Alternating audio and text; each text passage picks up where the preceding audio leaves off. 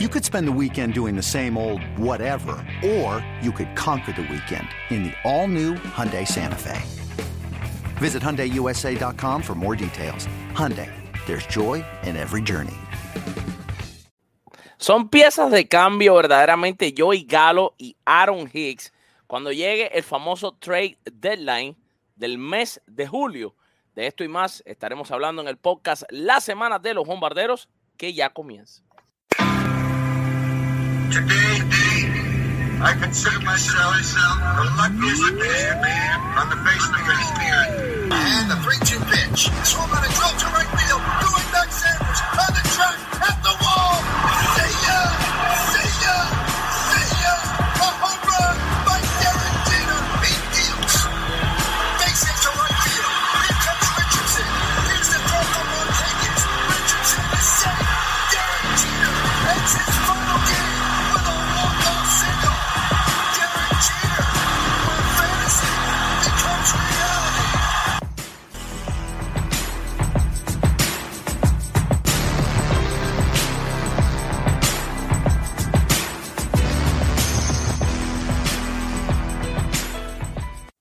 Saludos y muy buenas noches tengan todos, familia beisbolera, familia yanquista. Bienvenidos al podcast de los Yankees en español, La Semana de los Bombarderos. Yo soy Alfred Álvarez y hoy no me acompaña mi hermano Octavio Sequeira. Hoy me acompaña otro de mis hermanos, alguien con quien tengo el gusto de compartir micrófono más que con ningún otro ser humano en el planeta. Alguien con el que paso más horas que quizás hasta mi propia familia. Alguien que ya se ha convertido famoso, pues es un anti-Yankee que quizás ningún fan de los Yankees quiera más a esta persona en el mundo. O sea, es algo muy raro, porque los fanáticos de los Yankees, a alguien que no le guste los Yankees, siempre lo detestan. En este caso, a este tipo, a esta persona que me estará acompañando en el show de hoy, a este invitado, porque hoy llega en calidad de invitado, los yanquistas lo adoran. Y se trata nada más y nada menos, señores, de Carlos Parra Machado. Carlito, con las buenas noches, ¿cómo te sientes? Bienvenido al podcast de los Yankees, La Semana de los Bombarderos. Buenas noches, Alfred, y buenas noches a todos los yanquistas que disfrutan aguardar cada semana para poder apreciar el podcast de los Yankees, La Semana de los Bombarderos. Hoy estoy en calidad de invitado, hoy me voy a portar como dice la casa, porque obviamente a donde fueres, pórtate como son ellos, porque no te puedes estar pecando situación de mala educación. Y bueno, sí, en esta oportunidad me toca hacerle el quite a Octavio Sequeira. No creo colocarme los zapatos de Octavio, pero trataré de hacer lo mejor posible en aras de hablar de la actualidad que hay con el equipo de los Yankees y muy en particular el tema que está colocado en la introducción. Serán Gallo y Hicks piezas de cambio en el próximo mercado no del mes de julio, porque esta oportunidad va a finalizar el 2 de agosto, pero serán parte de esos cambios. Oye, varias cositas por aquí. El impacto inicial, ¿no? De tenerte aquí, dice ADMS 37. Carlos, el dueño de la campana que suena como un helicóptero. No, eso es el pasado. Eso era cuando no había micrófono. Ya suena que es un cañón. Por aquí Iván Fuenmayor dice, es raro un maracucho que no sea yanquista. Bueno, Carlitos no es yanquista. Queremos antes de arrancar ya con el primer análisis de este podcast, decirle a la gente que, bueno, nos disculpamos una vez más, a los que no lo saben, se está conectando ahora, de que hoy no se pudo hacer el juego. Para los que se dan cuenta, quizás ven mi respiración un poco agitada, pues estoy pasando por un proceso de una infección respiratoria horrible que me ha dado como una bronquitis asmática. Esto me produce mucha tos, mucha falta de aire y hoy en la tarde pues no me sentía bien como para hacer un show entero comentado sobre el juego, ¿verdad? Preferimos hacer una previa para darme un poquito de descanso. Voy a estar haciendo este show, estoy haciendo el esfuerzo de poder hacer este podcast. Mañana no hay juego, así que tengo mañana para descansar y ya ponerme ready para el martes sin falta, porque vamos a estar comentando martes, miércoles, jueves, viernes, sábado y domingo los próximos 6 juegos de los Yankees, que son 6 series fundamentales. Eso lo vamos a hablar más adelante también en este podcast, porque vienen es contra los Rays y contra los Blue Jays. Son 6 partidos que son extremadamente claves para los Yankees separarse en el este de la Liga Americana, de seguir con este paso alrededor que tienen. Bueno, vamos al primero al juego de hoy, Carlos, antes de que pasemos con Hicks y con Gallo. El juego de hoy, bueno, Jameson Taillon no fue una super salida, pero no estuvo tan mal. En 5 innings permitió solamente 3 carreras al equipo de los Cubs. Propinó 5 ponches. Jamison Tyon, y ahora su efectividad se quedó en 2.93. Tiene un balance después de esta victoria de hoy, porque sí, bueno, igual ganó, porque los Yankees anotaron 18 carreras. Una salvajada, evidentemente, de los Yankees. Y ahora Tyon presenta una foja de 7 ganados, 1 perdido y 2.93. Matt Carpenter en el primer inning le hizo tuquín por el right field y se fue para la calle. Matt Carpenter también en el juego. Kyle Higashioka, mi amigo, mi nuevo amigo, por el jardín izquierdo, batazo enorme de Higashioka. Luego lo seguiría Carpenter, que por segunda vez le dijo adiós a la reina de las 108 costuras. Y bueno, cuando Higashioka le pusieron ahí a Frank Schwindel a pichar, también le dio jonrón. Y tanto Carpenter como Higashioka conectaron un par de jonrones cada uno. Los Yankees anotaron 18 carreras y se impusieron a los Cubs. Vamos a hablar primero rapidito de este juego. Carlos, ¿qué te pareció el partido? Volvieron a ganar los Yankees, palo de todos por todos lados, dieron otra vez. Y bueno, Carpenter, hay que decir que la temporada que está teniendo con los Yankees es de ensueño. Está bateando más de 300 desde que empezó con este equipo. La mayoría de sus hits son jonrones. Y hoy pareciera el renacer. Me parece agarrar. Vaya, si yo pudiera agarrar una miniatura de Hicks y la levanto así en la punta de una colina y digo, ¡ah, chugüeña! Es como si fuera el renacer de Higashioka. ¿Qué te pareció eso a ti? Bueno, de verdad que fue una contienda en la cual los Yankees siguieron demostrando el poderío que tienen. Recordemos que hace un par de noches, ayer mejor dicho, fueron 6 cuadrangulares que conectaron. Hoy también tuvieron una buena producción de jonrones y 2 jugadores de destino distinto, desempeño distinto. Mark Carpenter, que hoy conectó 3 hits, tiene 8 en la temporada, pero 6 son cuadrangulares, 7 son cuadrangulares. El hombre simplemente batea cuadrangulares o no batea nada. Ha sido una gran sorpresa para el equipo de los Yankees, que han podido aprovechar el uso de este señor, que ojo con este nombre, porque puede ser la llave para hablar del tema principal de este programa. Y Higashioka, que bueno, que hasta ayer hablábamos de que era uno de los 2 regulares de los Yankees que no conectaban jonrones, conjuntamente con Isaiah Kiner Falefa, pero es que conectó 2, no 1, sino 2, y ya se saca, digamos, esa mácula de encima en una jornada en la que batió bastante bien este jugador, que pudo conectar 3 indiscutibles y elevó su promedio a 172. Curioso es el hecho que su segundo jonrón fue contra Swindell, que al propio tiempo se convirtió en el jonrón que se conecta ante el batazo más lento que alguna vez se haya podido dar, mientras que se midió el tema de las estadísticas. Fue un batazo de 35.1 millas, prácticamente un batazo softball, pero que significó que Higashioka conectara jonrón, porque no hay ninguna regla sobre cuál debe ser la velocidad que debe tener el lanzamiento que haga a home el pitcher, en este caso el amigo Swindell, y Higashioka pudo conectar cuadrangular. Ahora, lo que más me llama la atención es con Carpenter, que ayer, en la jornada de hoy, no solamente que conectó esos 2 cerca, sino que conectó 7 carreras. Más, prácticamente la mitad de las carreras que conectaron los Yankees fueron cortesías de Matt Carpenter. Y con respecto a Tyon simplemente se benefició de este embate ofensivo. No fue una salida, digamos, extraordinaria, apenas pudo lanzar por 5 entradas, no hacía falta que lanzara por más tiempo, y pudo entonces lograr con ello una victoria, la 7ª de la temporada. También otro elemento interesante, historia de vida, y quizás el mismo hecho de las carreras lo permitieron, que el amigo Manny Banuelos pudo salvar un encuentro, el primero de la temporada, de este jugador que siempre quiso estar con los Yankees de Nueva York y que por fin entonces ahora tiene el sueño no solamente de estar con la divisa de su preferencia, sino conseguir su primer salvado en las Grandes Ligas vistiendo el uniforme de los Yankees. Así que bueno, fue una jornada redonda para el equipo de Nueva York, que en los últimos 11 encuentros ha ganado 9. Carlito, antes de seguir con el show, por favor, saca la campana de la fortuna, Carlos Parra, y suena la, Carlito. Gracias a Kelvin de la Cruz por esta donación que nos acaba de hacer. Esa campana sonó bella, perfecta.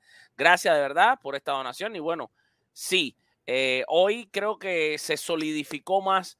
Hoy los Yankees se solidificaron más como un gran equipo. No por haber anotado 18 carreras, sino por seguir demostrando aunque digan lo que digan, porque es muy fácil siempre yo lo decía el otro día, Carlito, en una de nuestras transmisiones en vivo, los fanáticos siempre, lo más fácil que hay en la vida, para un fanático siempre lo hace, porque el fanático es parte de ser fanático es tener que buscar a quien criticar. Y siempre critican siempre el fanático va a tratar de criticar a la gerencia y al manager primero que nada. Pero esta gerencia de los Yankees nos sigue demostrando que parecieran conocer algo que otros no conocen. Cuando trajeron a Gio Urshela, la gente dijeron, Gio Urshela, y mira lo que terminó siendo Gio Urshela, ¿verdad? Y aquí está Matt Carpenter. ¿Cuánto batea Carpenter lo que va de temporada? Creo que batea 333. 333. Ahí está. ¿Cuántos honrones tiene ya desde que está con los Yankees? ¿Qué es toda la temporada? 7 cuadrangulares. 7 jonrones ¿en qué? ¿En un mes? Sí. ¿Qué lleva con los Yankees este hombre? ¿Un mes? No solamente que no cuentes tanto el mes, porque acuérdate que él no juega todo el tiempo. Estamos hablando de su 10º partido con los Yankees de Nueva York. 7 jonrones en 10 partidos. Y ya tiene los 6 jonrones en 10 partidos. 6 jonrones en 10 partidos. Sí, exacto. Y 13 carreras empujadas. Y 6 jonrones en 24 veces al bate.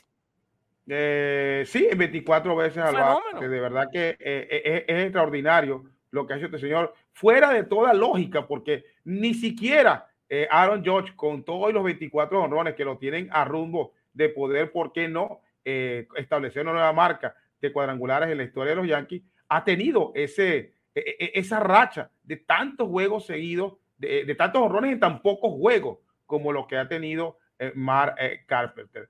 Yo creo que ni el propio Carpenter se esperaba eso.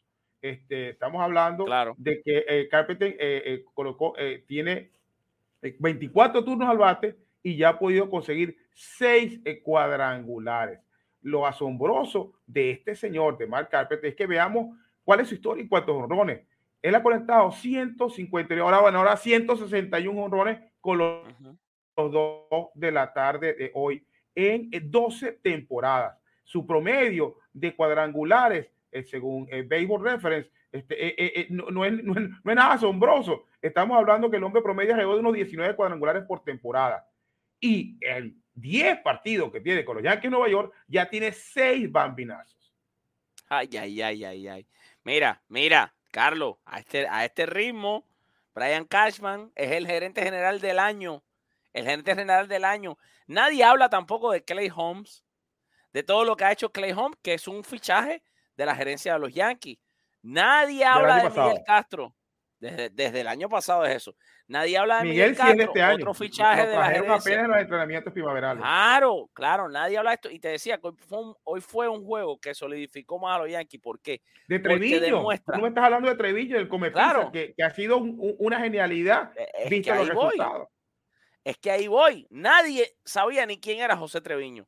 Los fanáticos de los Yankees, a no ser que tú seas un fanático de béisbol, vaya, súper profundo, que veas todo, vaya, de los fanáticos que pueden trabajar como prensa mañana mismo si les da la gana, que se conocen. Un Leonardo Randial cualquiera. Exacto, un doctor Randial.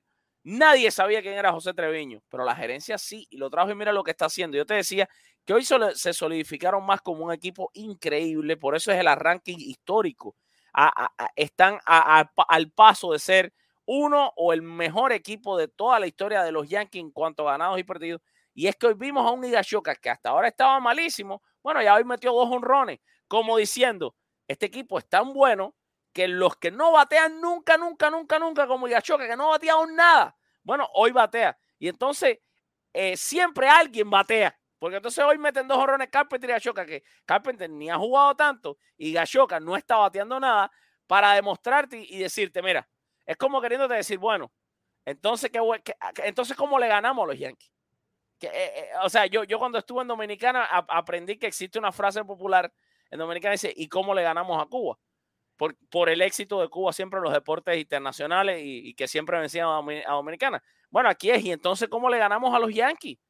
Porque si los caballos, los estelares, esos siempre son estelares, pero ahora cuando te giras para Treviño, para, no sé, pelotero, ahora, por ejemplo, Higashioka no le da a nada, hoy mete 2 jonrones. Empiezas a mirar y tú dices, wow. Y conecta 3 indiscutibles, además. Entonces empieza Carpenter. empiezas a mirar y dices, wow, a este equipo no hay cómo ganarle. Y es verdad, Además, te quiero contar no hay algo. cómo ganarle. Yo Gallo batió de 3-1. Tomó 2 boletos y no se ponchó la jornada de hoy. Todo le salió bien a los Yankees hoy. Todo le salió bien. Ahora vamos al tema original del podcast, ¿va? Y por cierto, mi gente, a todos los que se están conectando, si pueden darle al botón de me gusta, nos ayuda muchísimo. Hay 400 personas conectadas en este momento y solamente 44 me gusta. En verdad es súper importante, señores, si pueden darle al botón de me gusta. Esto es clave para nosotros, porque además este es el podcast de los Yankees en español. Esto no es un programa igual que otro cualquiera. Este es el podcast que si usted mañana entra a la página de los Yankees, está ahí. Si usted entra a la página de lasmayores.com, o sea, los podcasts de MLB, está ahí el episodio de hoy. Y yo a veces pienso que las personas no se imaginan lo privilegiados que son. Hay un grupo grande de gente que tiene que esperar a mañana para escuchar esto en cuanto a podcast como tal, el audio como tal, cuando lo publica la MLB, porque a lo mejor no nos sigue a nosotros. Pero los que ya nos siguen a nosotros tienen la posibilidad de verlo en vivo hoy a las 7:30. Lo están viendo aquí con nosotros, en vivo. No tienen que esperar a que los Yankees lo publiquen mañana. Lo están escuchando desde hoy. Señores, este es el podcast de los Yankees en español. Este es el podcast del equipo de los Yankees en español. Entre, dele me gusta, comparta, póngaselo a sus amigos en todas las redes sociales. Diga, estoy aquí escuchando, estoy aquí viendo el podcast de los Yankees en español. Y te decía, Carlos, que el tema original de hoy es basado en la cantidad de personas que comienzan, porque los fanáticos de los Yankees, Carlos, y tú que no lo eres, ya podrás darte cuenta que son como esta fanaticada exigente y siempre hambrienta de lograr la perfección en absoluto. O sea, es esta fanaticada que si llega a ver el David de Miguel Ángel, te dice, yo creo que la ceja izquierda no le quedó muy buena a Miguel Ángel, la ceja izquierda que le hizo al David. O la pierna derecha, la rodilla, pudo haber sido mejor. Y esto es lo que caracteriza al fan de los Yankees. Ahora, la pregunta es, basado, Carlos, en lo que hemos visto en los últimos partidos de Aaron Hicks y de Joey Gallo, que están mejorando en su rendimiento, pueden ser Joey Gallo o Aaron Hicks piezas de cambio, teniendo en cuenta lo que significan para el mercado y también lo que significan para los Yankees. Todo desde un punto de vista también contractual, edad, cómo podría ser este cambio y verdaderamente por quién, qué equipos pudieran estar interesados en estos jugadores. ¿Y será que estas son las piezas que los Yankees están pensando mover en la fecha de cambio de julio? Yo quiero empezar, ya que estoy aquí con una verdadera enciclopedia del béisbol para los que lo están escuchando por primera vez, porque hay gente que, como te decía, nos escuchan a través de las mayores, a través de la página de los Yankees, y a lo mejor solo escuchan este show, no nos conocen que hacemos los live de los juegos, nunca ven Baseball News. Dicen, bueno, ¿quién es Carlos Parra? Bueno, señores, Carlos Parra es el escritor en español de los Royals de Kansas City. Es la voz de los noticieros de nuestro medio, con la base llena y nuestro canal en YouTube, que pase MLB. Y también es el comentarista en español de los juegos de los Yankees junto conmigo en el canal de YouTube, que pase MLB, y en la página de Facebook de Con las Bases Llenas. Entonces, Carlos, que aunque no es yanquista, hace tanto trabajo con los Yankees que es una de las voces más autorizadas para estar aquí para hablar de los Yankees. Entonces, yo te digo, Carlos, en el año 98, porque además Carlos, evidentemente, ya peina canas, ¿qué cambios hicieron esos Yankees del 98? Que terminó siendo fundamental. Porque a veces, cuando algo funciona, no debes cambiarlo. ¿Sería que tú cambiarías a estos dos jugadores? ¿Y qué te parece? Puede ser el mercado que exista para dos peloteros como Aaron Hicks y como Joey Gallo, y después yo también voy a hablarte te voy a profundizar un poquito más sobre esto. Bueno, primero tenemos que entender algo, ¿no? Son 30 los equipos que quieren negociar. Hay equipos que quieren reforzar líneas, no solamente los Yankees, son los únicos que están esperando llegar a la en plenitud de condiciones. Y hay equipos que quieren soltar jugadores porque ya no tienen y quieren conseguir algunos prospectos o algunos beneficios a futuro que le pueda significar intercambiar algunas piezas. Los Yankees de Nueva York, a todas luces, pareciera que la posición más débil que tiene en el terreno es el left field. Y digo ya left field casi con más propiedad, porque Aaron Hicks, que empezó siendo jardinero central, ya está desplazado por Aaron Judge, que ha estado ocupando en los últimos encuentros con mayor regularidad el jardín central. Entonces, ¿qué pasa? En el jardín izquierdo han jugado Gallo, ha jugado Hicks. A Gallo a veces juega el derecho, pero en líneas generales esa es la posición que inclusive llegó a jugar Miguel Andújar cuando estuvo con los Yankees en esta serie de lesiones que hubo en jornadas previas, ¿no? Entonces, si nos vamos a la lógica, es la posición que deberían ellos de perfeccionar como para darle la guinda del pastel. Si no los cambian, no pasa nada. Porque hasta ahora los Yankees han podido ganar de manera constitucionaria 44 juegos de 60 disputados, teniendo el hándicap de tener, cuando estén alineados, y que ha sido frecuente, como pasó hoy, Hicks, Gallo y Yasoka, a un tercio de su alineación, bateando menos de 2.30. Y con todo y eso, han podido ganar sobradamente la mayor parte de sus encuentros. Que eso al final o en un momento dado la campaña se les puede devolver, sí, por supuesto que sí, sobre todo en series cortas, porque quizás en una temporada tan larga de 162 juegos, tú puedes ir tapando estas dificultades en el transcurso, con la profundidad que tú tienes de tu roster, en el transcurso de toda la temporada. Pero una serie corta, donde tienes que ganar 4 juegos, donde tienes que ganar 3, ahí sí se van a ver mucho más grandes los defectos que pueda suponer el que no produzca carrera con Yasoka, con Gallo y con Hicks. Y eso es como un punto aparte. ¿Por qué? Porque es catcher. Y al catcher no se le pide que batee. Si lo hace, perfecto, como está pasando en este momento con Treviño. Pero eso no es su obligación principal. Con lo cual los Yankees y cualquiera de los otros 30 equipos saben que no pueden contar con un receptor como su principal bastión ofensivo. Pero si tampoco pueden contar como su principal bastión ofensivo lo que puedan generar sus jardineros, en este caso Gallo y Hicks, ahí puede haber problemas en un momento dado.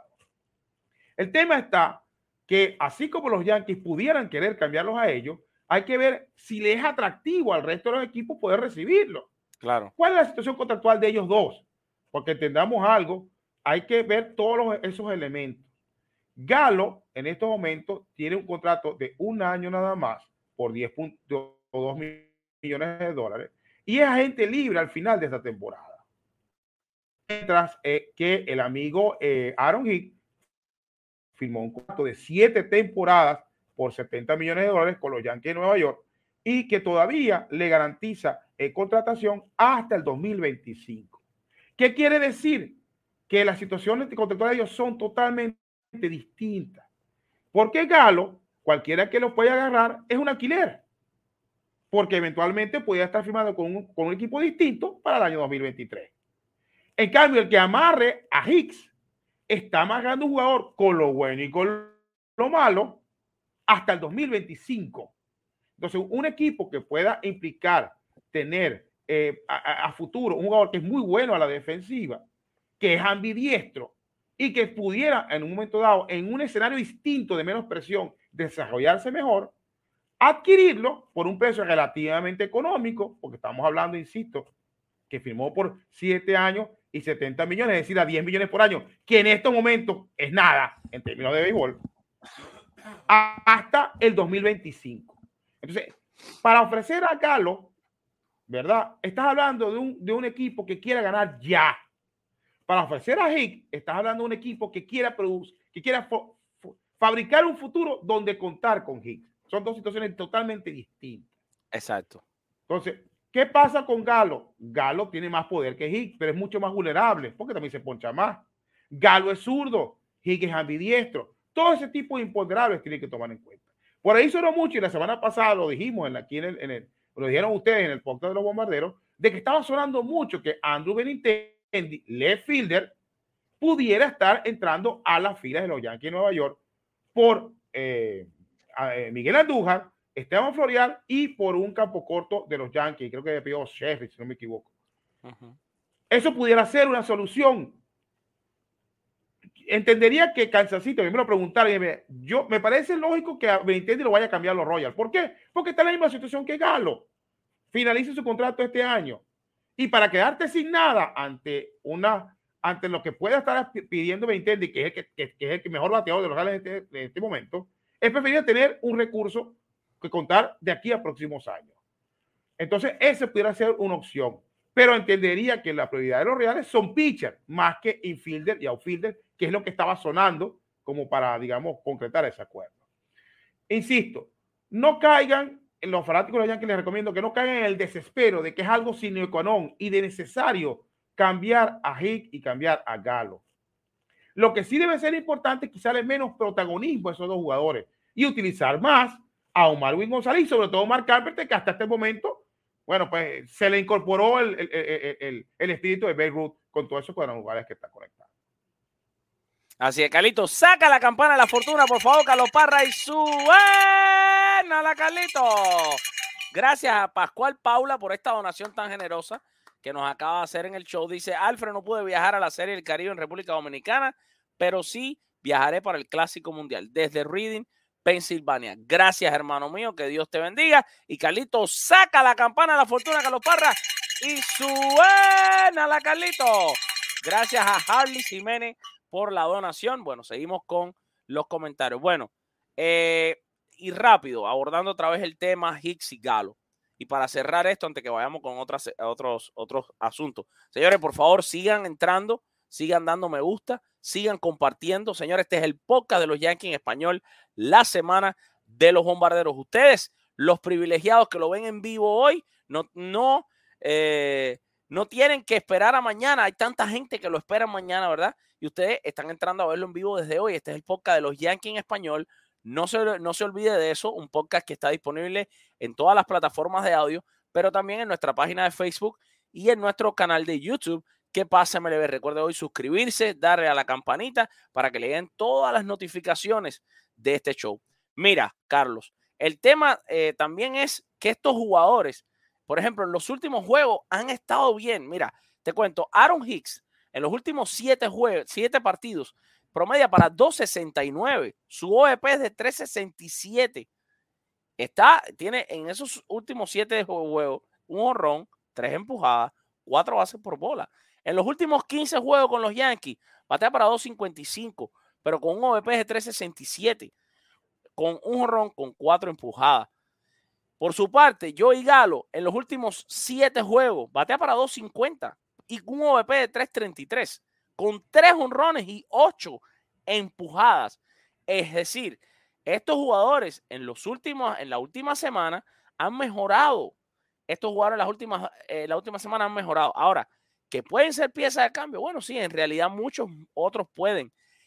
Veo muy difícil que Hicks pueda ser una pieza de cambio para los Yankees, no importa el escenario, porque los Yankees, Hicks tiene 30 millones, por lo menos 30 millones seguro que le tienen que pagar los Yankees. Si los Yankees van a mover a Hicks, tienen que estar completamente preparados a dar 30 millones de dólares para donde sea que se mueva este jugador. Van a tener que seguir teniendo a Hicks en su nómina. Van a tener que seguir pagando por Hicks. Recordemos que Hicks recibió una oferta con los Yankees de 70 millones de dólares. Los Yankees le pagaron mucho dinero a Aaron Hicks.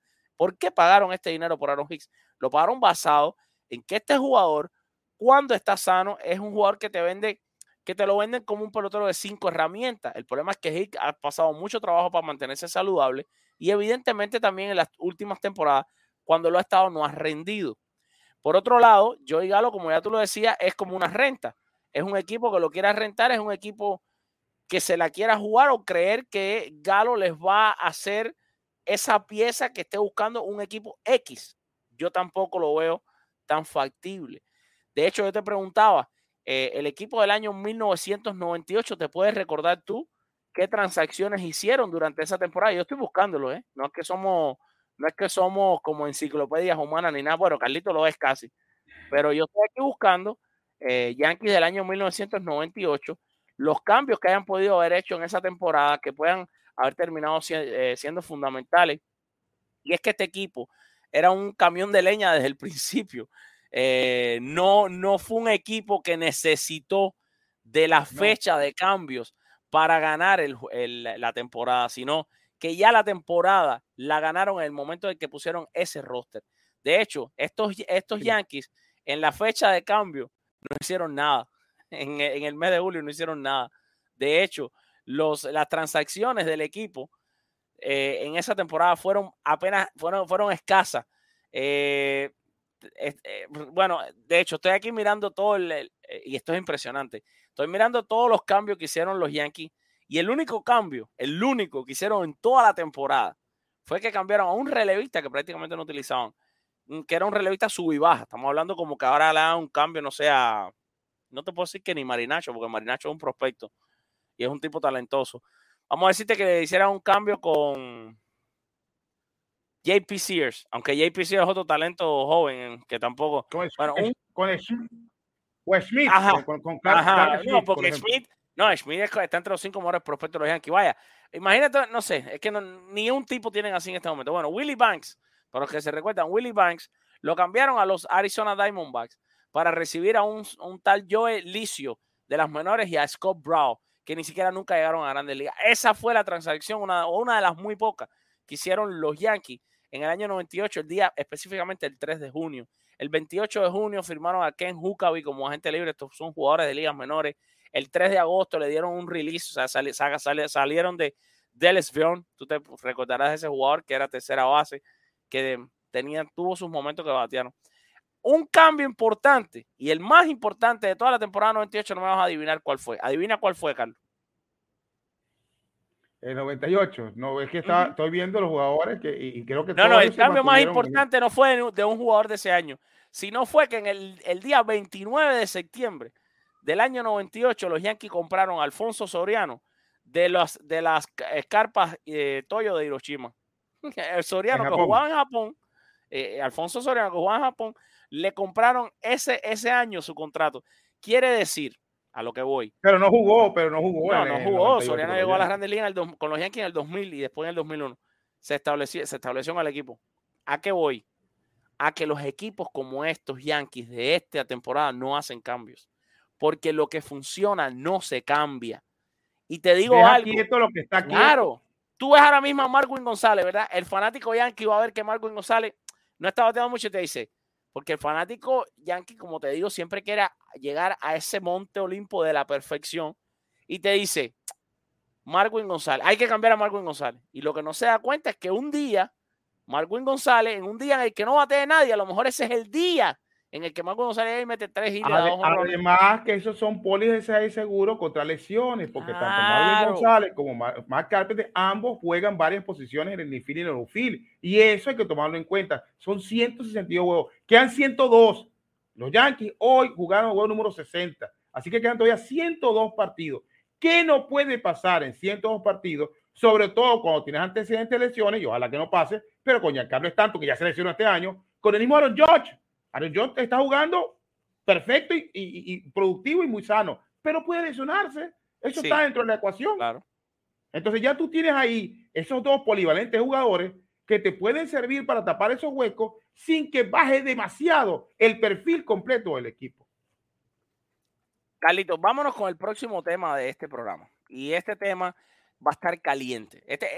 Tenemos casi 600 personas conectadas en este momento con nosotros. Mi gente, no dejen de darle a esos botones de me gusta. Revienten el botón de me gusta. Mira, Carlitos, pasa mucho que las personas consumen el contenido de sus programas favoritos en YouTube o en Facebook, pero como a mí se les olvida dar un me gusta, porque uno lo ve, le encanta, pero se le olvida dar al me gusta. Por favor, no olvide dar al me gusta, es súper importante para nosotros. Tenemos 600 personas conectadas, pero apenas 137 me gusta. Y necesitamos mucho los me gusta. Señores, este es el podcast Los Yankees en Español. Le vamos a robar un segundito a todo el mundo antes que vayamos con el próximo tema, que está espectacular, que es sobre Aaron Judge. Un minutico que le vamos a robar a ustedes para pedirles, por favor, que le den al botoncito del me gusta. Eso no les va a crear ningún reuma en el dedo, no les va a afectar la yemita del dedo. Háganlo un segundito, por favor. Ahora, listo. Gracias. Vamos al próximo tema, Carlos, es sobre este caballo. El juez del béisbol, Aaron James Judge. Carlos Parra, a este ritmo que lleva el juez del béisbol en esta temporada, en cuanto a cuadrangulares se refiere, Carlitos, ya está pronosticando que a este paso que lleva Judge, a este ritmo actual que tiene Aaron Judge en esta temporada con los Yankees de Nueva York, el juez podría estar conectando 65 jonrones en la temporada del 2022.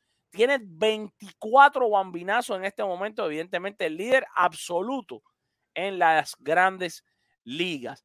Pudiera terminar conectando 65 jonrones. De esto pasar, estaría rompiendo el récord más respetado de la historia de los Yankees de Nueva York, que es el récord de el Yankee con más jonrones.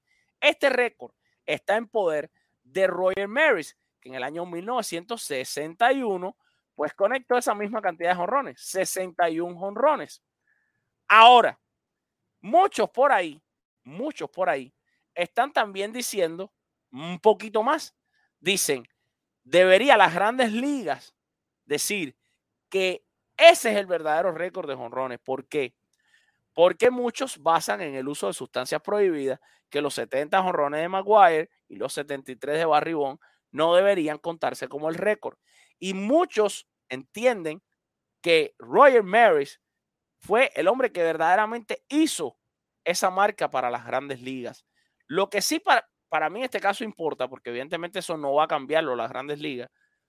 Lo que sí para mí importa es que si Aaron Judge de verdad puede pasar esa marca de 61 jonrones de Roger Maris, sería lo más increíble y la historia más fascinante que pudiéramos contar de este año 2022. Estamos hablando de un récord que, si bien el béisbol se rompió en el año 98 con los 70 jonrones de Maguire, en los Yankees sigue en pie. Y si es Aaron Judge el hombre que rompe esto, no solo, como te digo, es la mejor historia, sino que evidentemente un pelotero que le declinó una oferta jugosa en la que iba a ganar 30 millones por año a los Yankees de Nueva York, estaríamos en presencia de un Grandes Ligas que se va a sentar a la mesa y le van a tener que poner un camión de dinero para poderlo retener los Yankees. Pero es que este hombre es la cara del equipo. Este hombre es el capitán no oficial del equipo. Y este hombre ha sido el jugador que más los Yankees le han sacado billete en los últimos años sin recompensar esa misma cantidad de dinero. ¿Por qué les digo esto? Aaron Judge ha sido líder en camisetas vendidas en Grandes Ligas muchas temporadas, Carlos, muchas, incluso en temporadas en las que ganaba el salario mínimo. Háblame un poquito sobre esto y profundízame más sobre la situación del juez del béisbol y lo que puede estar camino a conseguir el mismo. Bueno, para ponerte en perspectiva, en el juego número 60, Roger Maris tenía 22 cuadrangulares. Ajá. Consiguió el número 24, que es lo que tiene Judge, en el número 62, en el juego número 62. Eso quiere decir que en este momento la proyección que mantiene Judge es para superar a Roger Maris. Está bien, insisto, lo hablábamos en el tema anterior, son todavía muchos los partidos que quedan por jugarse y no sabemos si la tendencia, la racha que lleva Judge pudiera en un momento dado bajar. Pero lo cierto del caso es que Judge, que está, recordemos, en el último año de contrato, de hecho, en los próximos días está previsto la realización del arbitraje por, digamos, la disputa que supone el salario de Judge para esta temporada entre lo que ofrecen los Yankees y lo que aspira el jugador. Recordemos que también en los entrenamientos primaverales él rechazó una oferta que le promediaba unos $30 millones por 7 años. Yo creo que con lo que está haciendo, que obviamente nadie sabía que lo iba a hacer, eso luce como que económico esos 30 millones y pareciera justo lo que Judge estaba aspirando.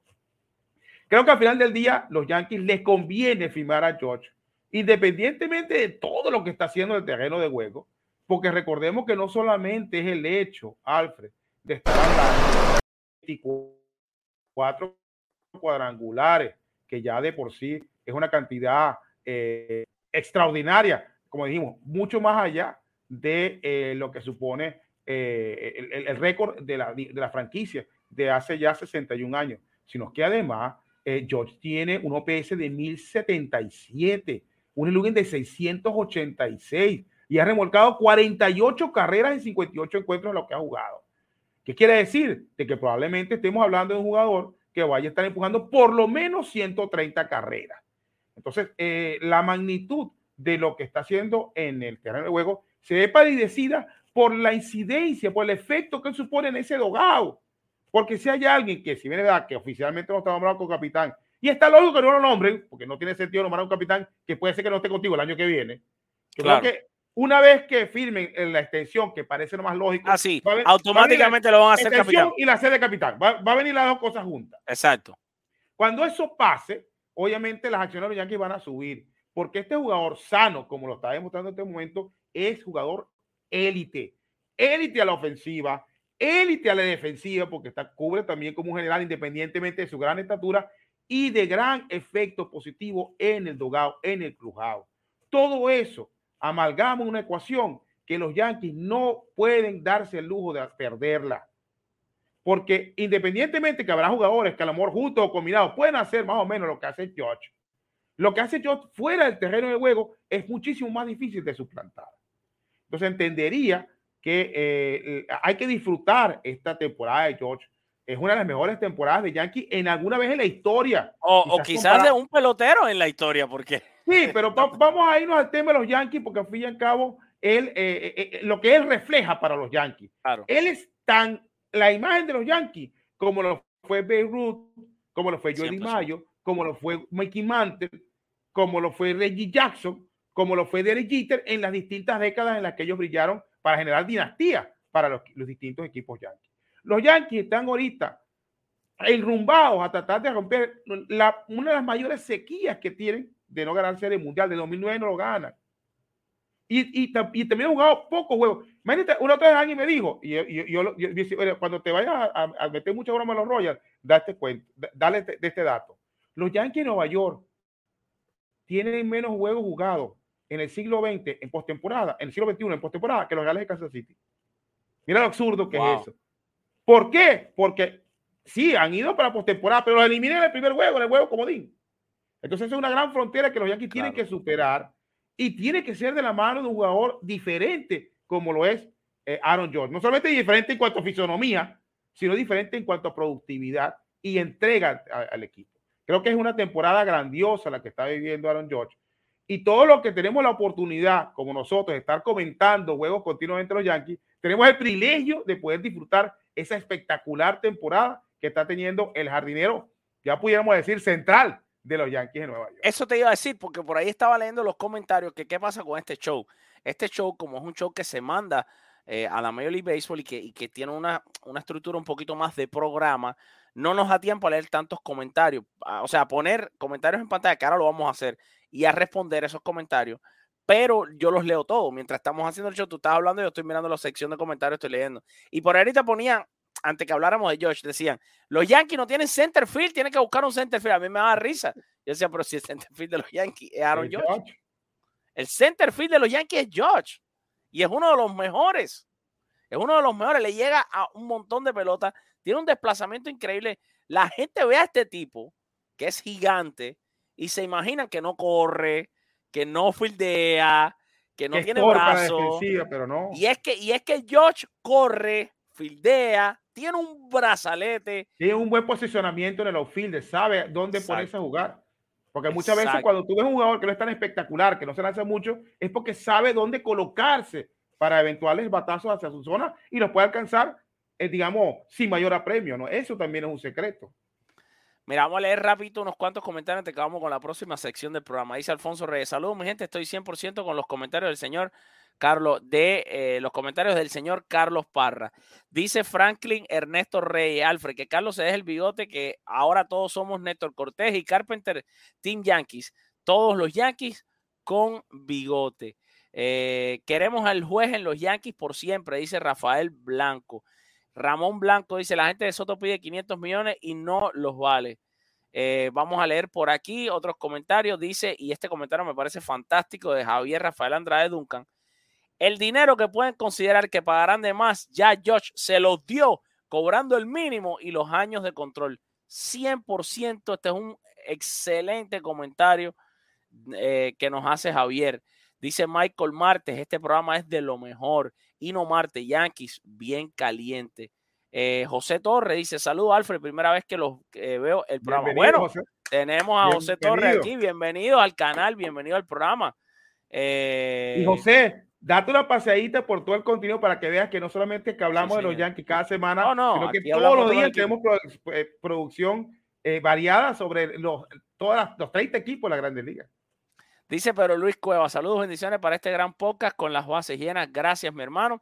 Y bueno, nos vamos, Carlito. Bueno, antes de irnos, Carlito, saca la campana de la fortuna, Carlos Parra.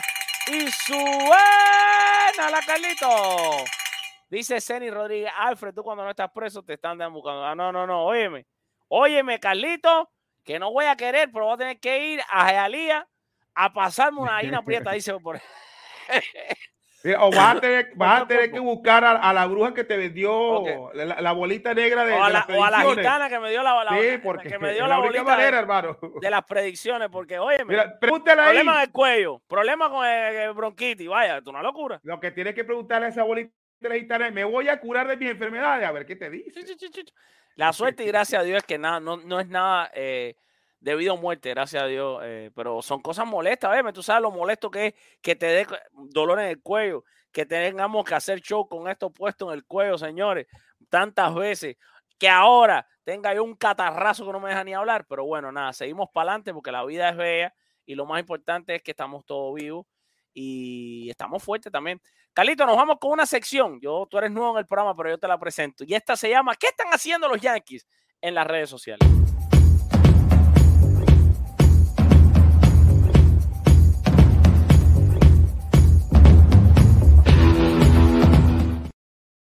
Bueno, señores, ¿y qué están haciendo los Yankees en redes sociales? Bueno, los Yankees están activados. Ahora les voy a contar por qué. Nosotros en esta sección damos un repaso a lo que están haciendo los Yankees en sus redes sociales en esta última semana del podcast de los Yankees. Te cuento que Aaron Judge está pompeado, Carlos Parra, porque estuvo compartiendo en su red social Instagram, siempre yo solo chequeo el Instagram, y puso estos highlights del equipo y simplemente los tituló con 3 peloticas de béisbol, poniendo a este tipo es demasiado humilde. Pone, si acaso, un highlight de él, pero ha puesto el highlight de todos los juegos, o sea, compartiendo todo lo que han hecho durante la semana, cuánto a cuánto han quedado los marcadores, un video recopilando todos los palos que han dado los Yankees, y le comentan varios de sus compañeros, por ejemplo, Luis Gil le pone GOAT, el signito de la cabra, significando que Aaron Judge es el mejor de todos los tiempos. La propia página oficial de los Yankees pone 2 manitos en celebración y después pone 3 escobitas para este post hecho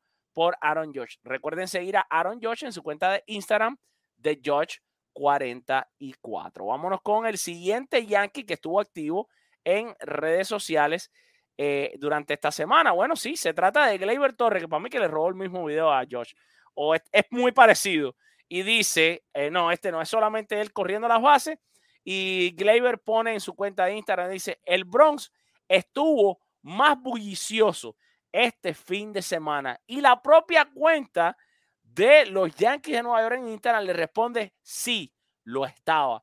Así que este es Gleyber Torres en Instagram, recuerden seguirlo en su cuenta Gleyber David, donde ya tiene 500,000 seguidores. También estuvo poniendo unas historias, en las historias puso sus honrones de ayer, esta foto que alguien le tomó y esta otra foto con Giancarlo Stanton. Recuerden, sigan a Gleyber en su cuenta de Twitter, Gleyber David. Seguimos dándole un repasoncito a los Yankees en redes sociales. El otro que estuvo activo, por supuesto, este está activo todos los días, Néstor Cortés, que compartió este post, hizo este post en conjunto con el artista cubano de música urbana, El Chulo. Y dice El Chulo, puso El Chulo en su cuenta de Instagram. La amistad no se trata de quién vino primero, de quién te conoce más tiempo, se trata de quién llegó y nunca se fue. I love you, mi hermanito. @ Néstor Cortés. La cabra, o sea, The GOAT, el mejor de todos, el mejor de todos los tiempos. Hashtag lo más duro de todo, el reparto, el presidente. Y Néstor Cortés le responde, lo propio, mi hermano, gracias por ser tan humilde, siempre tendrás un hermano aquí. El Chulo, que es un cantante de música urbana cubana. Además, estuvo Néstor poniendo esta foto de estas zapatillas, esto fue hace solamente 2 días, dicen Hialeah. Ustedes saben la importancia que tiene para Néstor la ciudad de Hialeah. Y en este caso, Souls by Sir, que parece que es una compañía que hace este tipo de zapatillas. Ajá.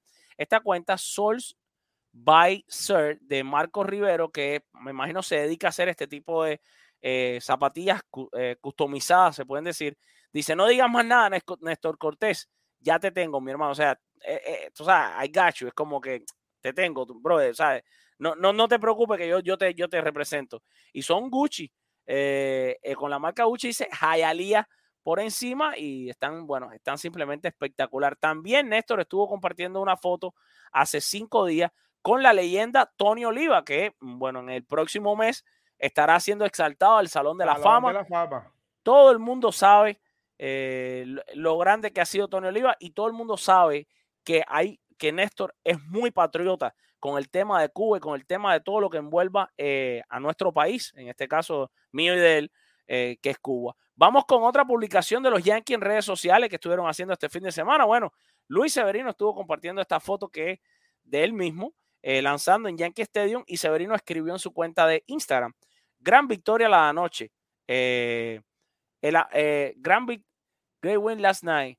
Amé la energía de los fanáticos de los Yankees. Hashtag Sevi Season, hashtag Yankees. Esto fue lo que puso Severino, su cuenta Severino40. Usted la puede seguir en Instagram.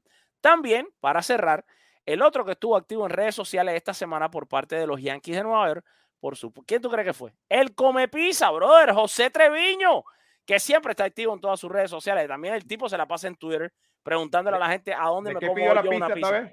Todos los días en Twitter, cada vez que está en New York, dice: mi gente, alguien que me recomiende otro lugar para comer pizza hoy. ¿No? Ya, pues, él come pizza.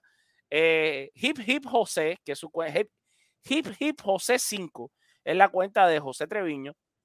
Dice Treviño en esta publicación, en la que evidentemente es una foto de cuando él dio el hit de oro y el equipo estaba celebrando, y dice: hey Siri, ponme New York de Frank Sinatra. Y dicen los Yankees, o sea, la cuenta de los Yankees le responde: sí, Trevi. Y Ron Marinacho, en su cuenta de Instagram, dice: go crazy, o sea, vuélvete loco.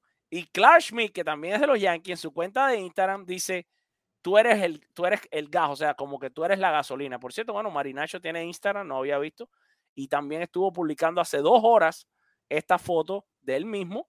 Y bueno, ya que, Marinacho, ya que te hiciste presente aquí, porque no sabíamos que tenías Instagram, tampoco habíamos revisado el de Clark Schmidt, que también estuvo subiendo esta foto hace 1 hora. Los Yankees están pompeados. Esos que están en el avión, y no están en el avión, esos que están en la casa porque juegan con Tampa. No, están en la casa porque están en la casa, no tienen más nada que hacer, y andan tuiteando ahí el día en Instagram y metido en sus redes.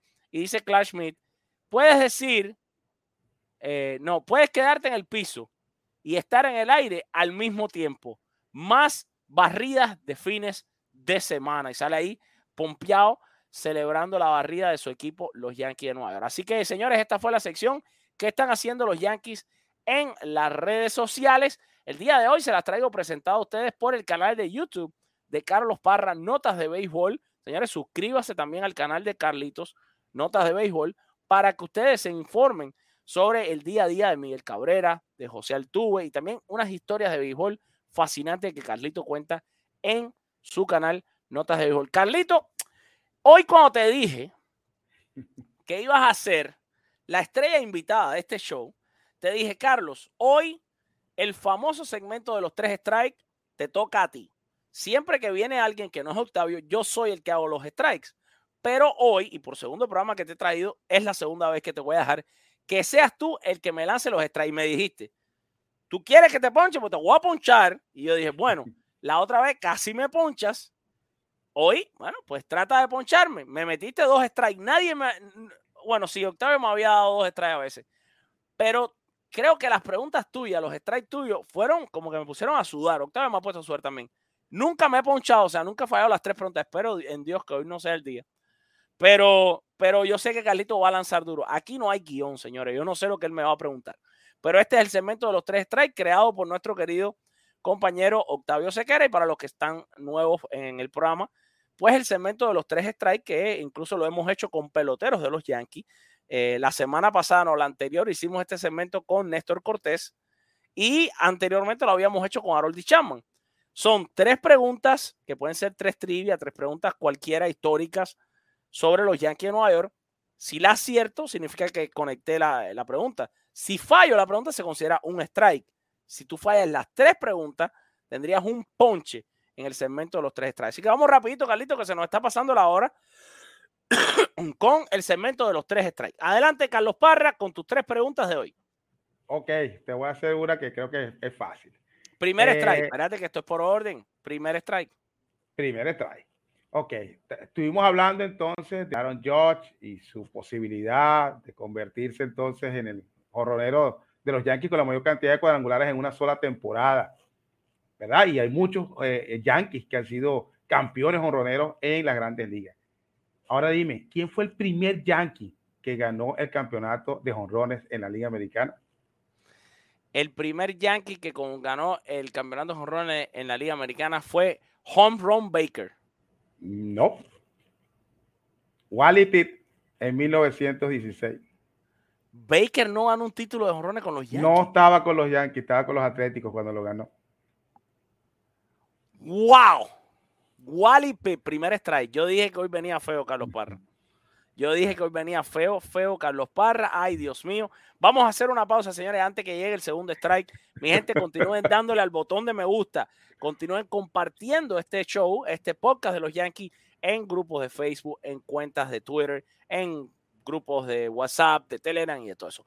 Ay, Dios mío, ya he empezado yo a sudar y yo que estoy enfermo, que me he tomado no sé cuántos antibióticos, no sé cuántos antihistamínicos. Vamos, Carlos Parra, con el segundo strike. Ok, vamos con el segundo strike. Ay, los Yankees de Nueva York, o los abridores de los Yankees han tenido una temporada espectacular, donde ya hoy ganó Talio en el séptimo juego de la temporada. Néstor Cortés tiene 5 ganados y 2 perdidos, Gerrit Cole 5-1. Bueno, todos lo están haciendo. Severino 4-1, Jordan 2-1. Todos ellos pudieran estar peleando por ser ganadores del premio Cy Young de la Liga Americana. Ha habido varios pitchers Yankees que han tenido la oportunidad de recibir este premio, específicamente 6. El último, Roger Clemens. Ahora dime, ¿quién fue el primer Yankee, pitcher Yankee que ganó el Cy Young? El primer pitcher Yankee en ganar el premio Cy Young fue Whitey Ford. No. ¿What? No, Bud Turley en 1958, cuando ganó 21 juegos y perdió 7 con una efectividad de 2.97 y donde tuvo la marca de más juegos completos, 19 en la temporada de 1958. Guayaquil ganó en el 61. Yo sabía que hacer este segmento contigo y yo sintiéndome mal, esto iba a ser peligroso. Tú tratas de aflojar un poquito en el tercer strike. Ahora, este puede que lo... Ok, tengo esperanza. Bueno, nunca me han ponchado. Te voy a decir, Carlos, dar un dato. Atención todo el mundo. Estamos en el episodio de este podcast. Le voy a contar un poco de historia antes que Carlito me ponche, porque sé que viene con un tercer strike imbateable, pero le voy a contar un poco de historia mientras usted sigue compartiendo y dándole al me gusta. Este podcast nació en la pretemporada antes de que arrancara la temporada de los Yankees, en el 2018 creo que fue. No estoy muy seguro el día exacto, pero, o sea, hemos hecho 191 episodios. Todos los domingos a las 7:30 p.m. ha habido un podcast de los Yankees la semana de los bombardeos. Todos los domingos, 7:30 p.m. religiosamente, excepto un día que los Yankees juegan de noche. Los días que los Yankees han jugado de noche, evidentemente no. Una vez que estuve yo enfermo, una vez que tuve una situación personal, no me acuerdo cuál fue. Una vez que, creo, 2 veces si acaso no fue. Ok. Este es el episodio número 191. En todos ha habido segmentos de los 3 strikes. Evidentemente yo no he estado en los 191 segmentos porque cuando he tenido un invitado que no es Octavio, yo soy el que le hago las preguntas. Yo he estado como en este segmento, yo he recibido preguntas de Octavio unas 120, 130 veces, qué sé yo. Son muchos episodios y nunca me han ponchado. ¿Será que es hoy el día en el que Carlos Parra logra lanzarme el tercer strike? Dice él que el tercero no está tan difícil. Yo me voy a encomendar a Dios, que es el más grande de todos, y a mis conocimientos de los Yankees, porque además esa preguntita es una que me tiraste, tenía truquito, porque fíjate que el premio no lo crearon antes de los años 50, entonces yo enseguida uno piensa en Whitey Ford porque las temporadas son espectaculares. No, pero es que Whitey Ford ganó el segundo, el 61. Exacto, fue el segundo Yankee que ganó el Cy Young. Exacto, Whitey Ford, tú sabes que ganó un Cy Young, y es que Bob Turley no es uno de los pitchers que primero te viene a la mente cuando tú piensas en Yankee. Yo incluso pensé que la pregunta que tú me ibas a hacer era ¿quién era el que lo ganó antes de Roger Clemens? Que esa también es una pregunta difícil, porque es Sparky Lyle, ¿no? Búscalo por ahí, creo, es Sparky Lyle. Y, o sea, Y son preguntas difíciles. Ron Guidry, y antes de Ron Guidry fue Sparky Lyle. Entonces, en temporadas consecutivas, el 77 Sparky Lyle. Entonces, esas preguntas como que son más complicadas, pero Bob Turley se te va de la mente. Ahora vámonos con el tercer strike. ¿Listo, Carlito? Vamos, que tenemos que cerrar el podcast. Ok, bueno, en el día de ayer, Jared Walsh batió la escalera. El tercero que lo hace la semana. No, ya con lo de la escalera, ya sé que me voy a ponchar. Bueno. Porque Eduardo Escobar, un miembro de los Mets de Nueva York, los alquilados de la Gran Manzana, hizo uno 2 semanas atrás, y el primero que lo había hecho había sido Christian Yelich. Los Yankees de Nueva York en 15 oportunidades han bateado la escalera. ¿Quién ha sido el más reciente bateador de los Yankees que ha podido conectar la escalera? Octavio, aunque sea, da 3 opciones. Pon 3 nombres. Bueno, vamos a darte las 3 opciones. Pudo ser Mickey Mantle, pudo ser Bobby Murcer, pudo ser Melky Cabrera, pudo ser Tony Fernández. Te estoy dando 4 opciones. La escalera, ya sé. Fue Melky Cabrera en el año 2009. Si es así, suena la Carlito.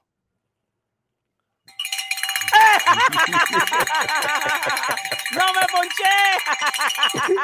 Le diste un fautí, chavo. Fautí diste. ¿Por qué? Porque no fue en 2009. Sí, creo que no, sí. Fue en el 2009. Oh, y lo di con año y todo. Para que veas. ¿Sabes qué pasa? Cuando me dijiste, yo pensé en Robinson Cano. Fíjate cómo fue. Y te iba a decir Robinson Cano 2009. Porque yo sabía que en el 2009 alguien hizo la escalera por los Yankees. Porque yo anoté el juego. Y es el año que fueron campeones. Y fue el último año que yo estaba en Cuba.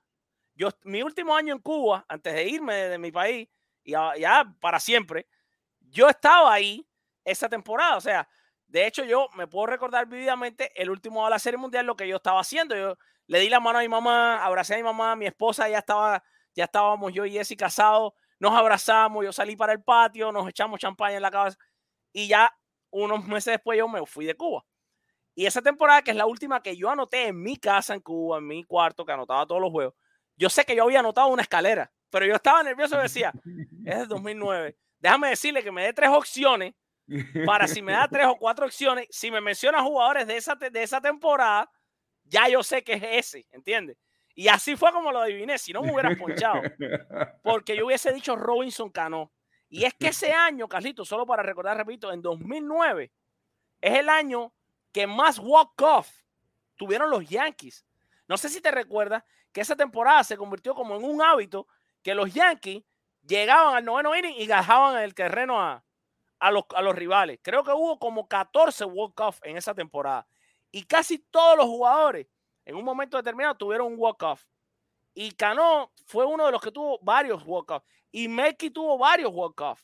Eso fue una temporada en la que los Yankees hicieron como un arte de que te dejaban al campo. Alex Rodríguez, me recuerdo, contra los Twins, un jonrón importantísimo.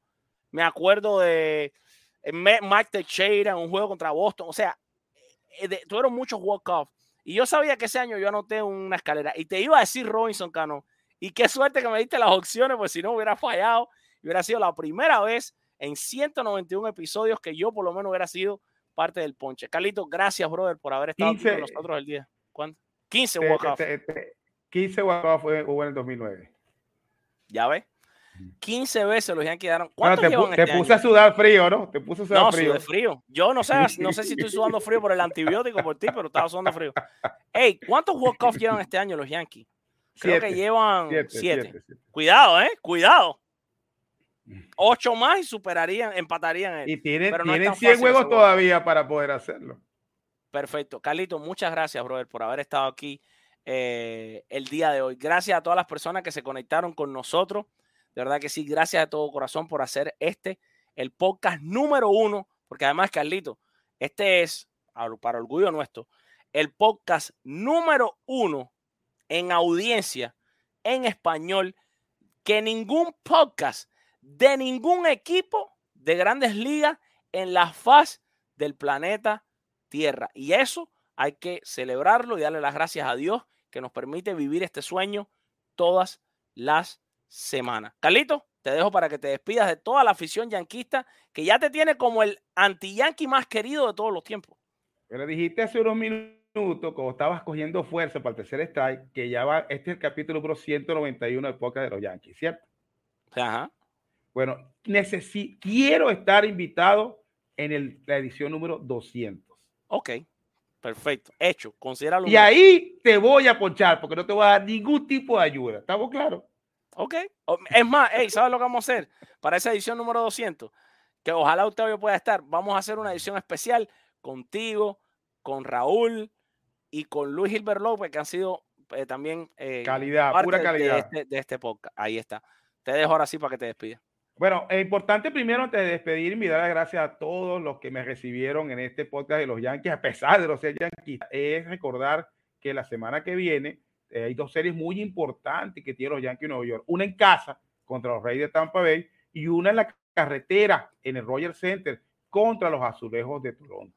Entonces son 6 juegos importantísimos. Está bien, los Yankees de Nueva York ahorita disfrutan de la ventaja de 8 juegos y medio sobre los Azulejos y de 9 sobre los Reyes de Tampa Bay, y ni siquiera siendo barridos en el peor de los escenarios pudieran estar pidiendo la punta en esa semana que viene. Pero puede ser una semana de mucha inflexión, un golpe de autoridad necesitan los Yankees para ganar las dos series que le permitirían poner más, digamos, tierra de por medio de sus principales rivales y para ir enrumbados a, ¿por qué no?, tener una temporada histórica en materia de triunfo y quebrar esos 114 del 98, que son las cifras más que podido conseguir en una temporada de 162, porque recordemos que los 110 que consiguieron en 2027 se jugaban solamente 154. Entonces, de verdad que estén atentos, porque con el favor de Dios, y si la salud nos permite, vamos a estar comentando los 6 encuentros que jugarán los Yankees de Nueva York, primero recibiendo a los Rays y luego en el fin de semana viajando hacia Toronto para ir a jugar contra los Azulejos. Yo me siento muy contento, muy feliz. Le doy las gracias a todos los que compartieron este video, los que le dieron me gusta, a las donaciones. De verdad, Alfred, espero que te recuperes 100%. Mañana toma reposo, porque la semana que nos viene va a ser candela y te queremos comentando en los 6 juegos, hermano querido. Feliz de estar aquí. Ojalá, de verdad, no soy yanquista, y ojalá que mi equipo, los Royals, algún día disfruten como están haciendo ustedes. Les tengo envidia, pero bueno, algunos ganan, otros pierden. Y todos somos felices porque el béisbol es el mejor deporte del mundo. Así es, Carlos Parra. Gracias a todas las personas nuevamente que se conectaron el día de hoy. Por favor, no se vayan. No se vayan. Tenemos todavía más de 500 personas conectadas, pero solamente 197 me gusta. Y eso es muy, muy malo para el show. Por favor, no se vayan sin darle el botón de me gusta. Utilicen estos últimos minutos, este último minutico en el que yo voy a estar despidiéndome de ustedes rapidito para hacerlo. Si está en Facebook, señores, si nos está viendo en Facebook, corra a la página nuestra que se llama Con las Bases Llenas en Facebook, entra al video, dele al botón de me gusta. Si lo está haciendo en YouTube, no se olvide de cerrar el chat, darle al botón de me gusta, y también si nos está escuchando mañana a través de las plataformas de podcast, no olviden darnos un rating de 5 estrellas si nos está escuchando a través de iTunes, porque los ratings de 5 estrellas en iTunes nos ayudan mucho, mucho, mucho, mucho a que el podcast lo ranquee mucho más arriba. Dicho esto, ahora sí le doy las gracias a todas las personas. Les recuerdo que nos despedimos siempre recordándole que los amamos, los queremos con alma de niño, con corazón de elefante, y nos vamos con la frase del bambino Babe Ruth, que dijo: el béisbol es y siempre será el deporte más lindo del mundo. Que Dios me los bendiga. Recuerden que mañana nos vemos otra vez en vivo a las 9 de la mañana con nuestro noticiero Baseball News, y que durante toda la semana, desde el martes hasta el domingo, estaremos comentando en vivo los juegos de los Yankees.